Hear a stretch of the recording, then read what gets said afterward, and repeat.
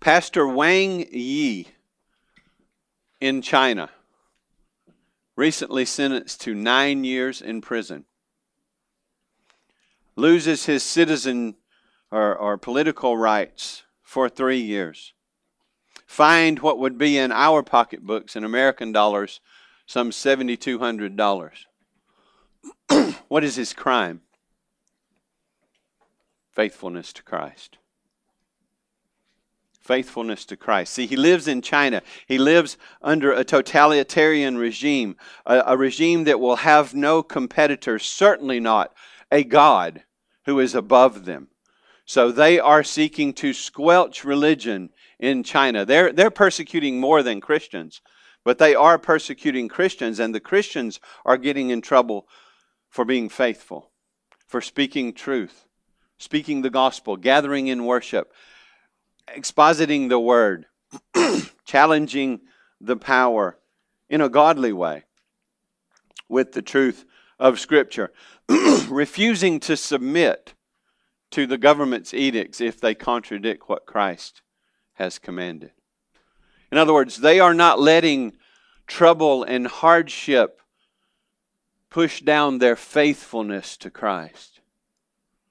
And they are rejoicing even in the trouble because they knew that it would come.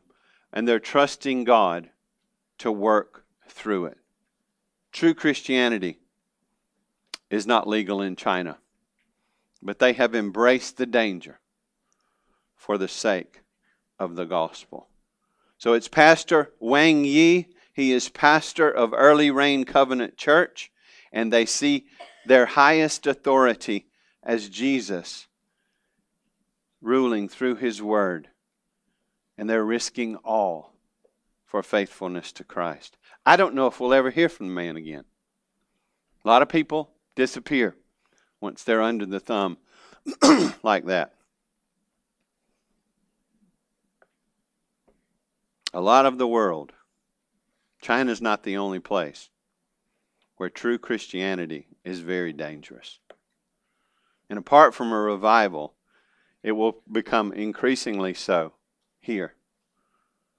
That hardship will challenge our faithfulness to Christ. So we want to look at that today.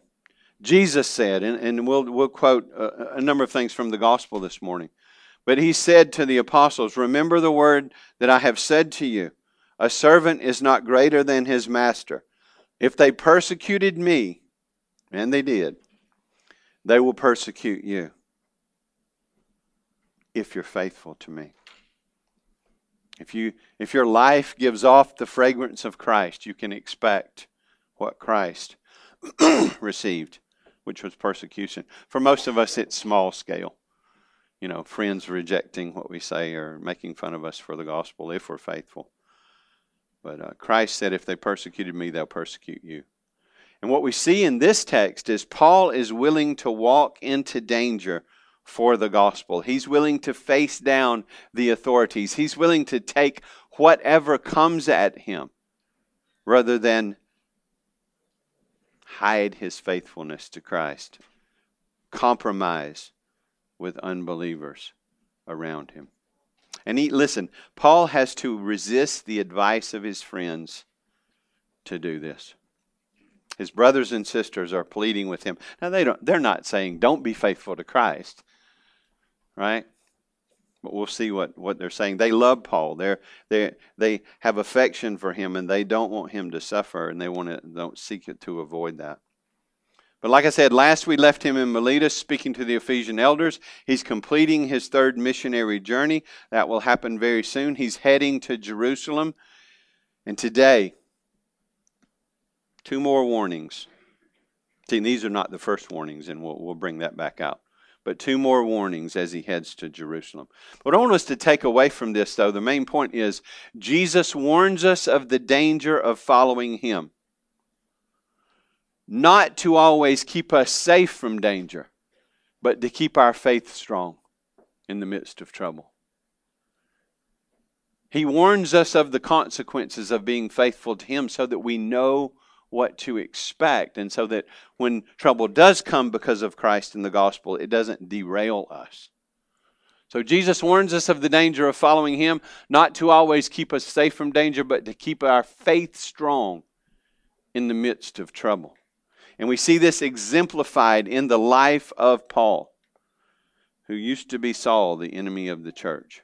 But look at back in chapter 21, in verses 1 through 6, Paul is warned at Tyre. He's warned at Tyre.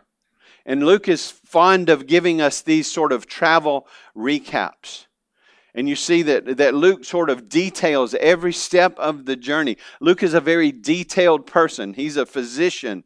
He's used to detail. He takes care of things. He doesn't write in general terms. He writes in detail. That's why he's been called a historian of the first rank. He gets it right. Even when people think he got it wrong, they later find something that shows them he got it right. Because not only is Luke detailed, God is detailed, ensuring that his word is true. But he's warned at Tyre, and the map, I have a map here. You can kind of see the tail end of the third missionary journey, left from Antioch all the way up and back down. We left him at Miletus here, coming down to Patara. You see by Cyprus. And he ends up right here. So you can see how close he is to Jerusalem. We're going to go straight down. We're going to end right here today, right before he goes back to Jerusalem. But he's made all of the loop of the first missionary journey. We're seeing him travel back to this location and then to this location today. And Luke gives us the details of that sail. Read them to you. I'll let you read them again if you would like. But it says they've gone all the way to Tyre. And look in verse 4, it says, and having sought out the disciples, sought out their brothers. They sought out community. They sought out like-minded people. They sought out the Christians. Disciple is just another word for Christian. You know, there's not a two-tier thing in Christianity. There's not believer and then disciple. Right? Same thing. Two different ways of saying the same thing. You can't have Jesus as a ticket to heaven now and decide later whether or not you're going to have him be Lord of your life. He just is Lord. You accept him for who he is. But they sought out the disciples. They sought out fellowship. They sought out believers that they could go brag on God with and report all the things God had done in the journey and stay with and be refreshed and encouraged by. So they're in Tyre. They've stopped there because the ship needs to unload its cargo. And having sought out the disciples, verse 4, they stayed there for 7 days. Now watch this. And through the Spirit, they were telling Paul not to go to Jerusalem. So we're at the tail end. He's heading to Jerusalem. He has the gift for the saints in Judea. He's going to deliver that gift to the church in Jerusalem to be dispersed to the people in need there. He loves the brethren there. He loves the Jews there, wants them to come to faith in Christ. We see that in Romans. But the believers there say, don't go to Jerusalem.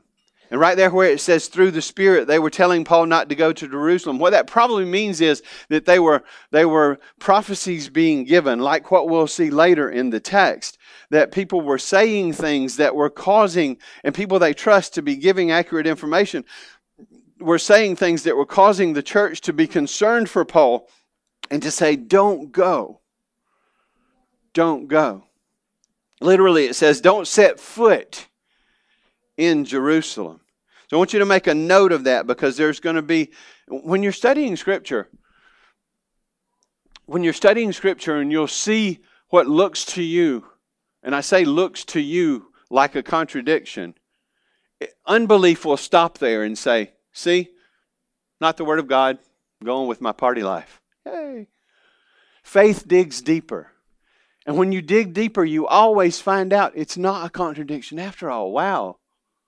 The Word of God is deeper and truer than I ever believed. But right here, there's a conflict. I'm sorry, a lot of times I revert back to old songs. Should I stay or should I go, right? But that's what the tension is here. Should Paul go somewhere else, or should he go to Jerusalem? And here the believers are saying, brother, don't go. Don't go to Jerusalem. It's not safe for you to go to Jerusalem. You should not go to Jerusalem. And this is not the first warning. Look back to Acts 20:22 to 23. Paul has decided in this third missionary journey, he's taken up this offering for the people. He's decided by the Spirit to go to Jerusalem. He's following the Lord.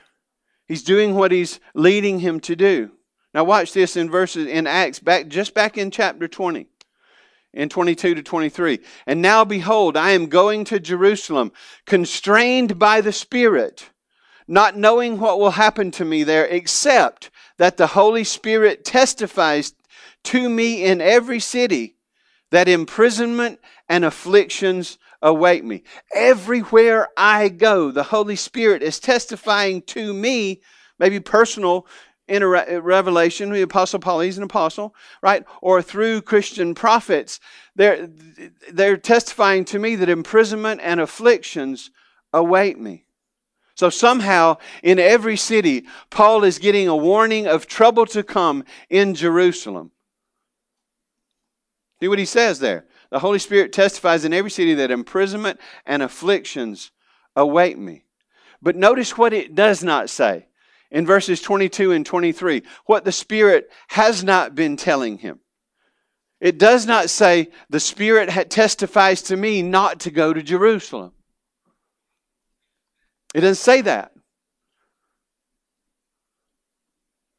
Just the Spirit is telling him what to expect. He's telling him what's going to happen before it happens. And there's always a purpose in that. But the Spirit, he says in Acts 20, the Spirit is not saying don't go. It's not there in verses 22 to 23. In fact, he says, I'm constrained by the Spirit. What does that mean? I'm compelled by the Spirit to go to Jerusalem. So the believers in Tyre are saying, it says through the Spirit, they're saying don't go. And Paul is saying the Spirit is commanding me to go. The Spirit is compelling me to go.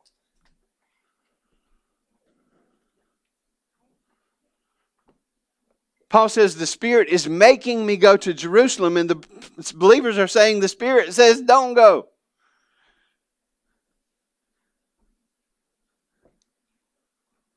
And listen, I respect, there are some good brothers who say, for reasons like this, there are some good brothers who say Paul made a mistake. He shouldn't have gone to Jerusalem. There was no need for him to be imprisoned and go through all that. I just don't embrace that. And I think there's a reason for that. And I think the text makes it clear. Many times this will help you a lot. Many times when you're reading the Scripture and you encounter a problem, just keep reading. And it will straighten itself out. We get too myopically, we take it out of context and we get too focused in and we can struggle. And we'll just keep reading. I mean, Hebrews 6 is a place like that. It'll straighten it. God will tell you what's going on. But some people do interpret these texts to say that Paul made a mistake. I just don't believe that. I don't think the Word teaches that. And nowhere in the Scripture is that pointed out.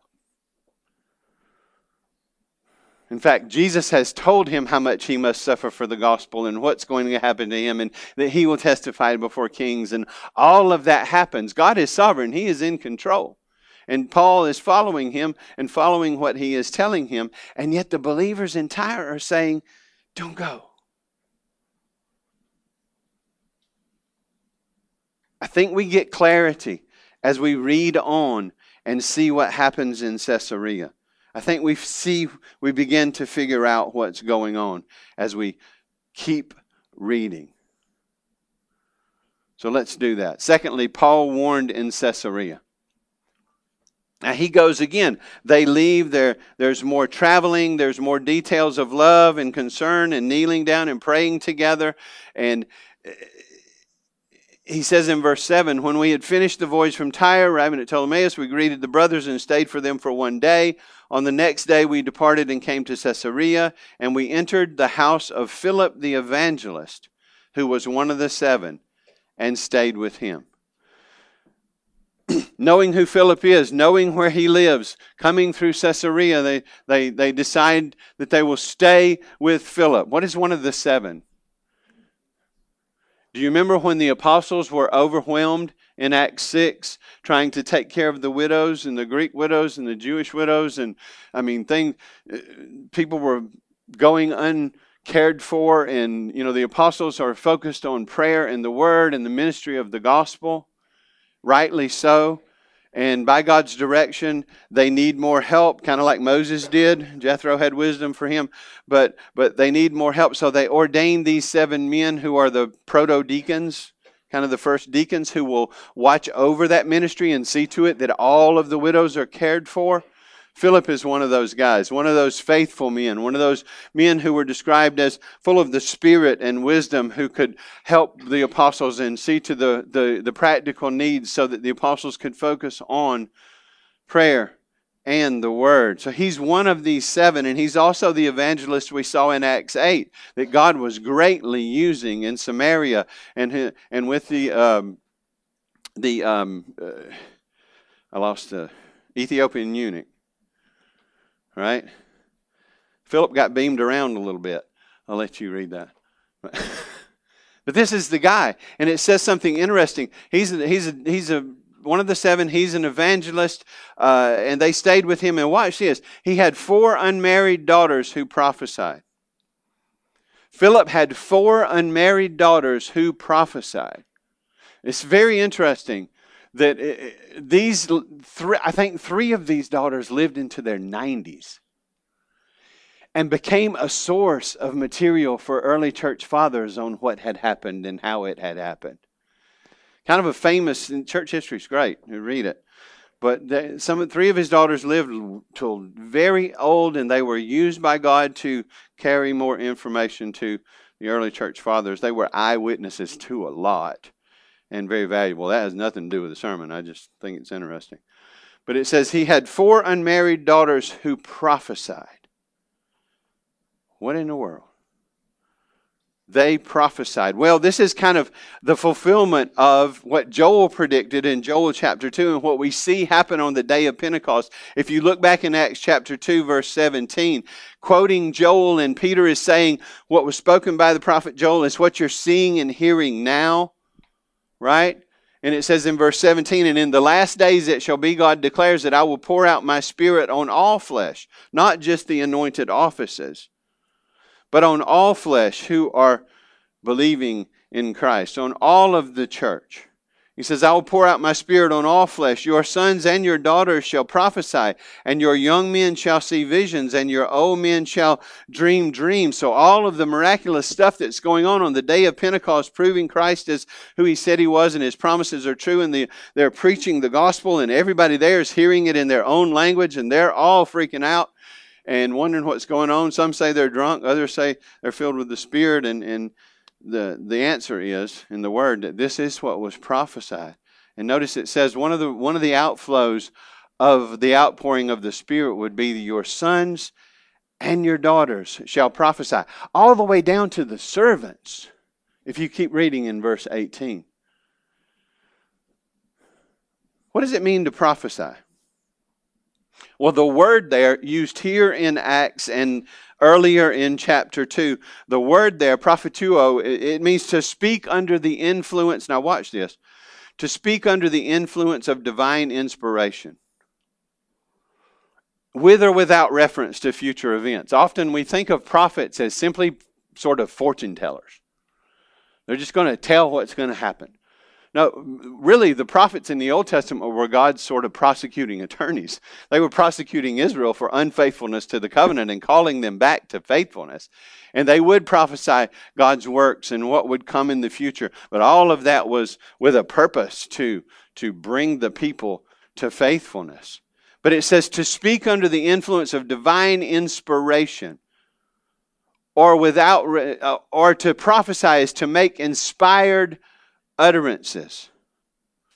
If an utterance is inspired, what is also true of it? It is true. I make that point to say, it says that his daughters were prophesying, and it's used of others, and those who will prophesy in Acts, they will speak under divine inspiration. They will make inspired utterances. And if they're making inspired utterances, if they're saying, thus says the Lord, what they say is true.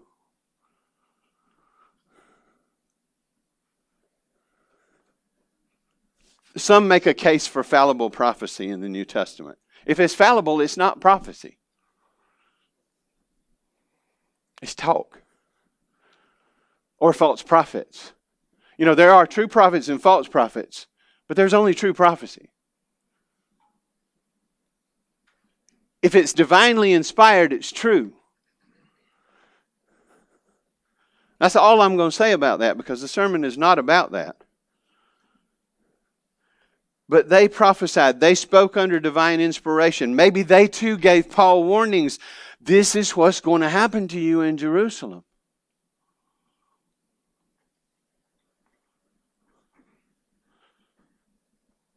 And it just keeps stacking up. Look at verse 10. While we were staying for many days, a prophet named Agabus came down from Judea. So here's a well-known prophet. He's a prophet in the early church. He's part of the foundation of the early church. Read Ephesians 2:20. The apostles and the prophets are part of the foundation. You build on the foundation. You don't just keep laying foundations. There are no prophets today. Apostles today. And think about that. Incompletion of divine revelation. They didn't have a full Bible. Man, I'm going to get way aside of the sermon. Read 1 Corinthians 12, 13, 14. I'll leave that to you. We can talk about it if you want to.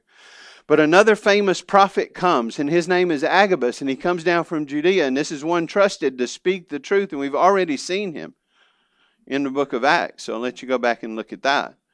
But he came down to us, and down is sort of it's not like north-south language. It's higher to lower, down from Jerusalem to Caesarea. He comes down there, and Agabus does this. And thus says the Holy Spirit.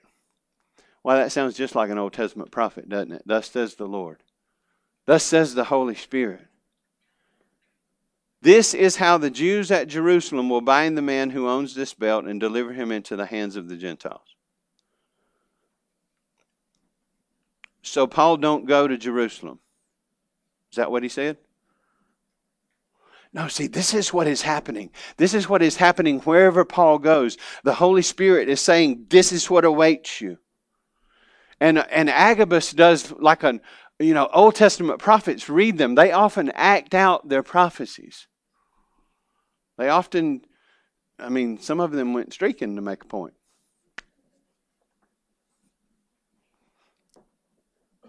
But they often act out their prophecies.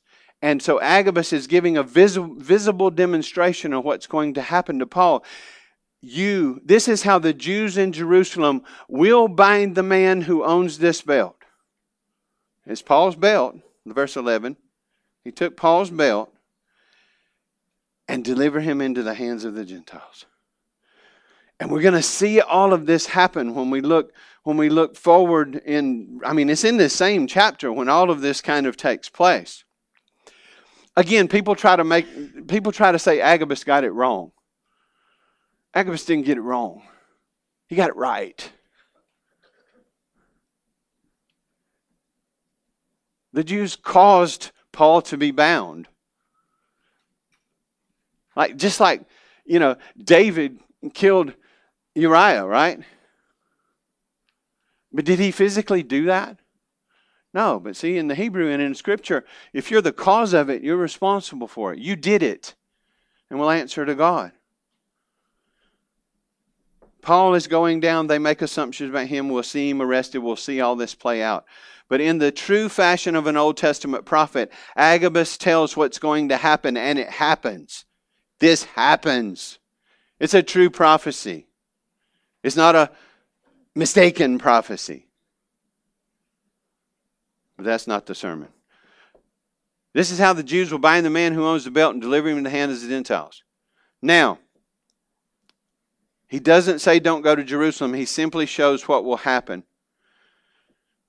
So it seems to me that this is what's going on in every city. That in every city, God through His prophets, through His people, in Paul's own heart, is warning Paul of what is going to happen to him in Jerusalem. But what the Spirit was not saying, and what Agabus did not say, is don't go. So the Spirit's at work, and what's happening is true, but the people make a conclusion. They make a conclusion. They say, if this is what's going to happen, you shouldn't go. That's on the people.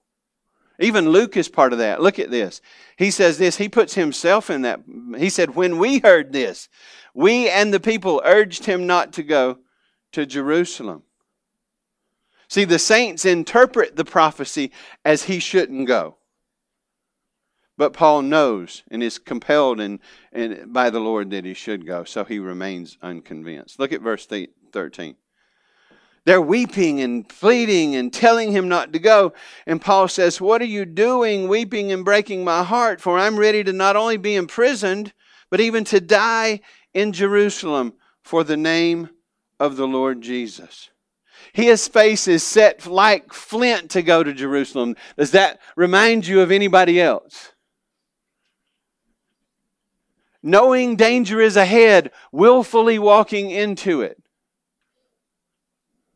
Not avoiding it. I'm not saying you're always supposed to do that, but when its faithfulness to Christ requires you to do that, you are to do that. And God had convinced Paul that this is what He was calling him to, so he was committed to doing it. And he says, stop it. I'm going forward. But this is just like Jesus in His trip to Jerusalem. Jesus said, look at Luke 18:31-33. Taking the 12, He said to them, see, we are going to Jerusalem, and everything's going to be fine. He said, everything that is written about the Son of Man by the prophets will be accomplished, for He will be delivered over to the Gentiles and mocked and shamefully treated and spit upon. And after flogging Him, they will kill Him. And on the third day, He will rise again.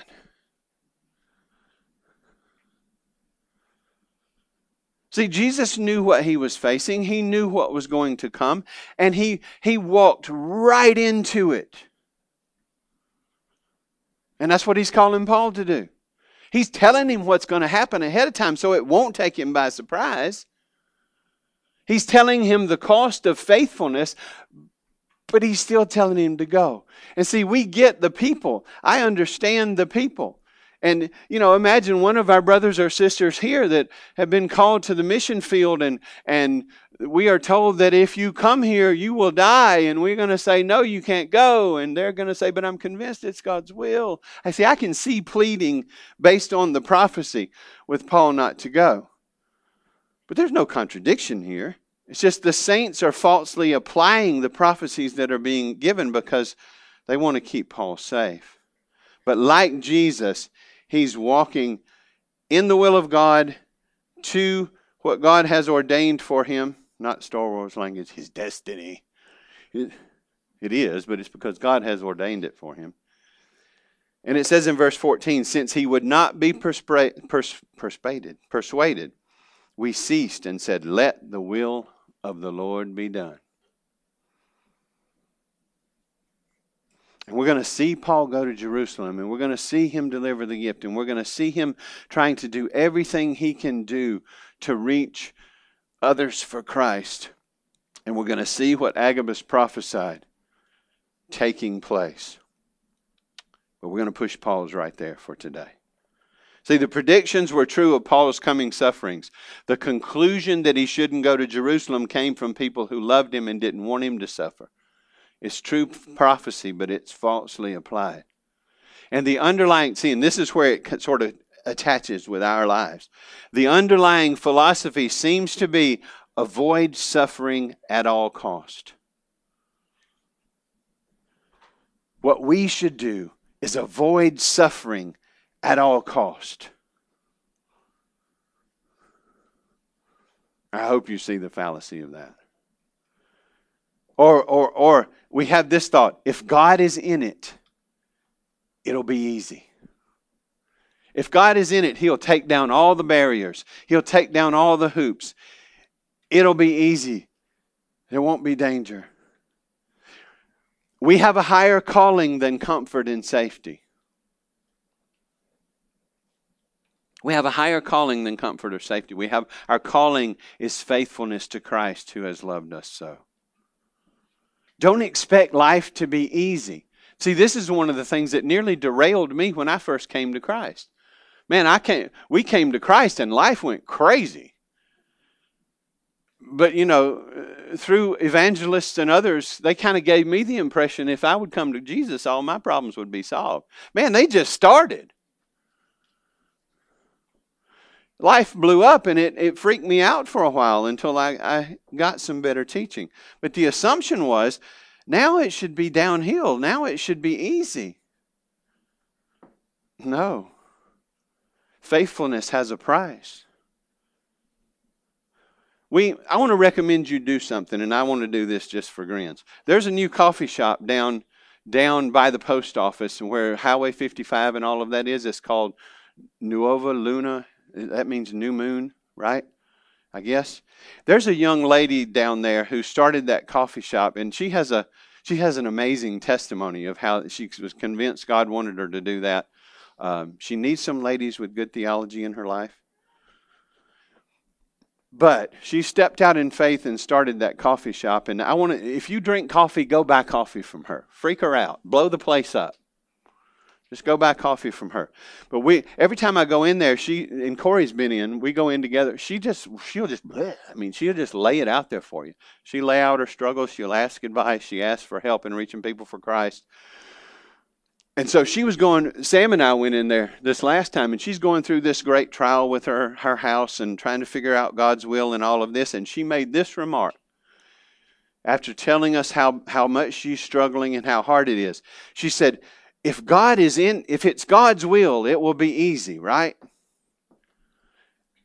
And both of us were like, no. In fact, if it's God's will, it'll require a lot of struggling sometimes. I mean, think about Paul's life. I mean, he's shipwrecked, beaten, left for dead. 2 Corinthians 11 is the list. Go read it. If it's God's will, often it will be harder. Don't expect God to grease the... God, listen to me, look at me, parents. God doesn't spoil His children. Don't you either.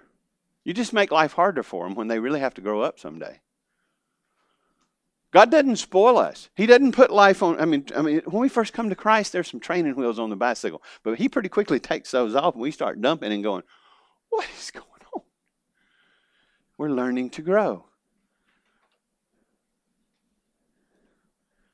See, if we're not careful, we'll adopt the ideas to avoid suffering at all costs. It's not God's will for us to suffer. That if He's in it, He'll kill all the giants, open all the doors, make it easy for us. No, often we have to fight to be faithful. And we have to fight to sort of discover His will sometimes. The underlying false philosophy is why we don't witness. One of the reasons. Because it's not easy. And it has a cost. And not everybody's going to like us if we're faithful. So sadly, and I confess my own sin, and I'll leave you to confess yours, a lot of times we just let that squelch us. Because we want to be liked and accepted and not thought weird and...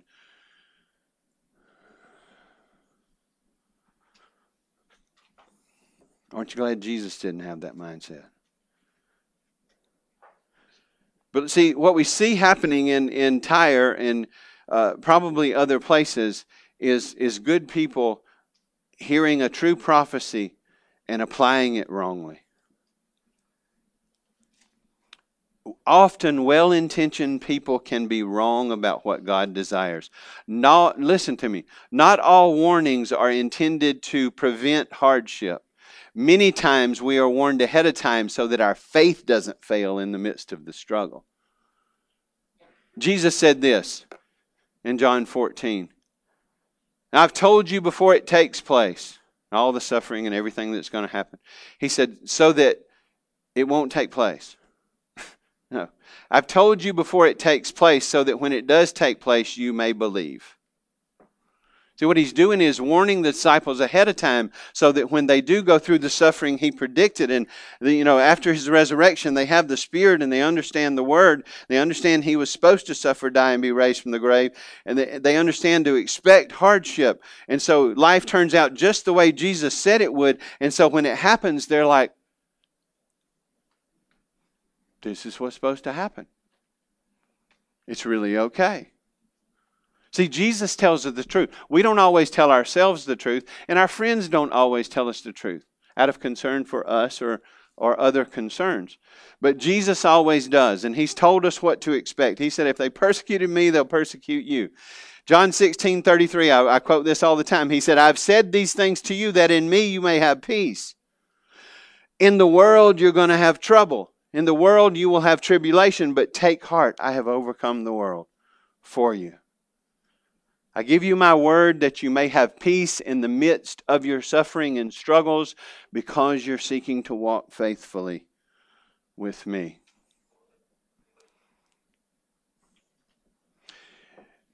In other words, Jesus says, embrace suffering for the sake of my name and for the gospel.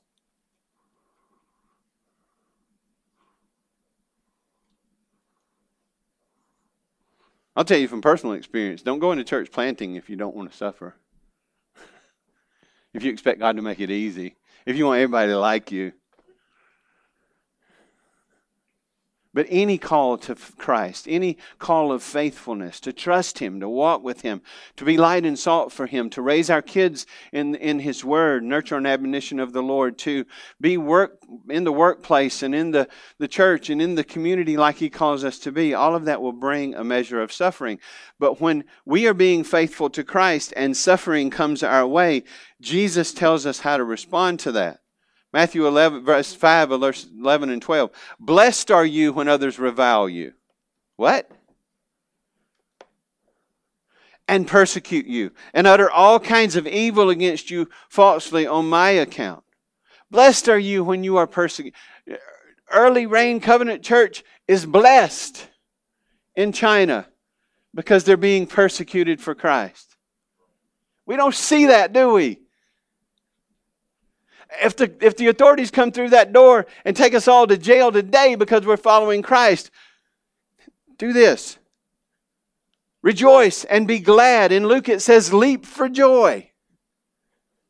For so they persecuted the prophets who were before you.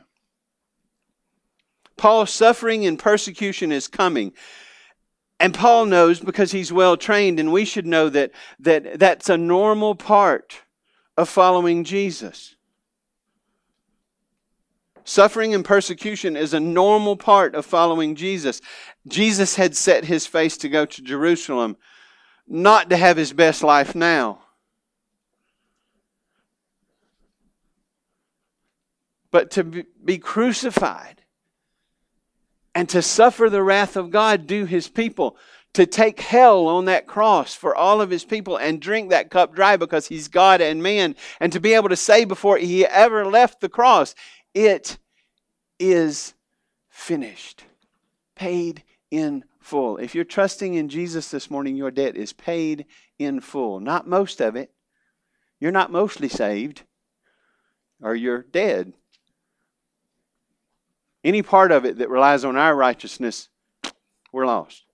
But see, Jesus lived for us. He kept the law in thought, word, and deed, not because He needed to, but to glorify the Father, to fulfill the law, to provide a perfect righteous standing for His people. And then He went to that cross intentionally, and He died, not just suffering the wrath of man, but suffering the wrath of God due our sin. And He drank that cup dry, and He was under the power of death for a time in the grave, and on the third day He rose victorious. He blew the doors off the tomb, not to let Himself out, but so we could see He wasn't in there. And He appeared to the disciples over and over and over, giving them proof of His resurrection. And He left with them the gospel.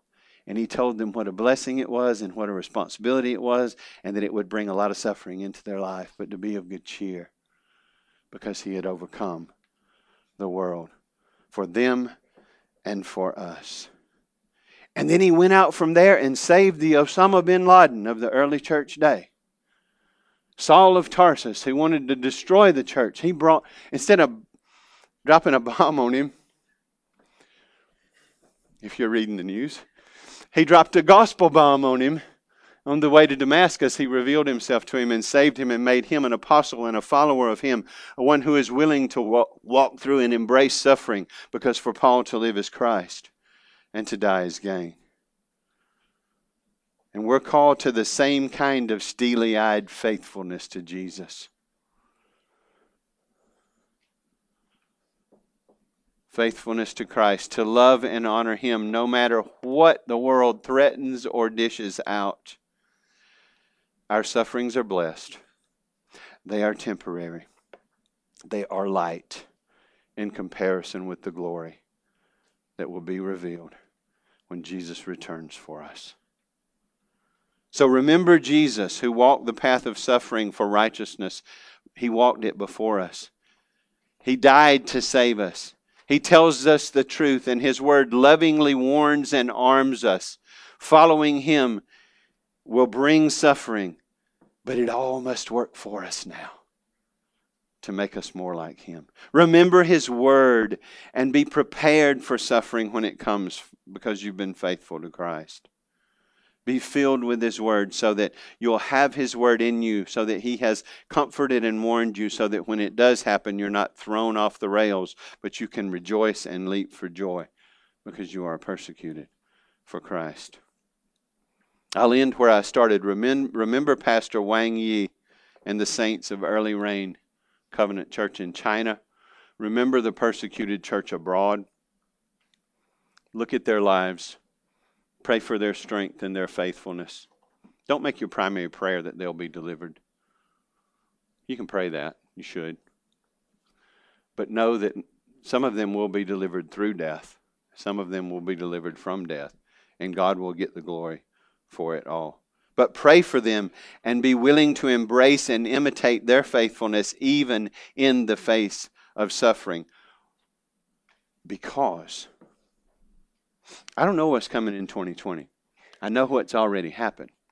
And apart from widespread revival, we're going to face more suffering for following Christ. Be ready. Trust Christ. And rest in His grace. So that no matter what that is, if we're pursuing faithfulness to Him, we can say what the church said, what Paul said, what can ring out over all of life. His will be done. To live as Christ. Let's pray. Lord, help us to trust You, especially in the midst of hardship. And especially when that hardship is a result of us loving and following You, Lord Jesus. Help us to expect trouble if we follow You. Help us to see Your promises that You are with us and for us. Any persecution of us is persecution of You. You count our tears. You give us so much more joy and enjoyment in this life than we deserve. So much more than we need even. And sometimes that just makes us want to be comfortable. But I pray that You'd work in our hearts the overarching desire to be faithful and to live lives that glorify You and are willing to face down the enemy and rejoice in persecution. Strengthen us, refresh us, revive us, renew us. Do a mighty work in Your people and through Your people, in this city, in this county, in this state, in this nation, in this world.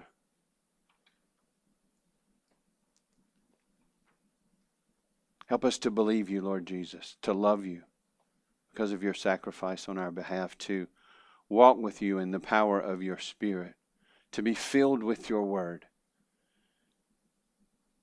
and to be able to say and mean it, the will of the Lord be done. Because for me to live is Christ and to die is gain. Save and sanctify your people. Bless us and lead us in your paths, for they are paths of righteousness. They are your glory, for your glory and for our good. Help us to do what we sang. Help us to trust you. It's in Jesus' holy name that we pray. Amen.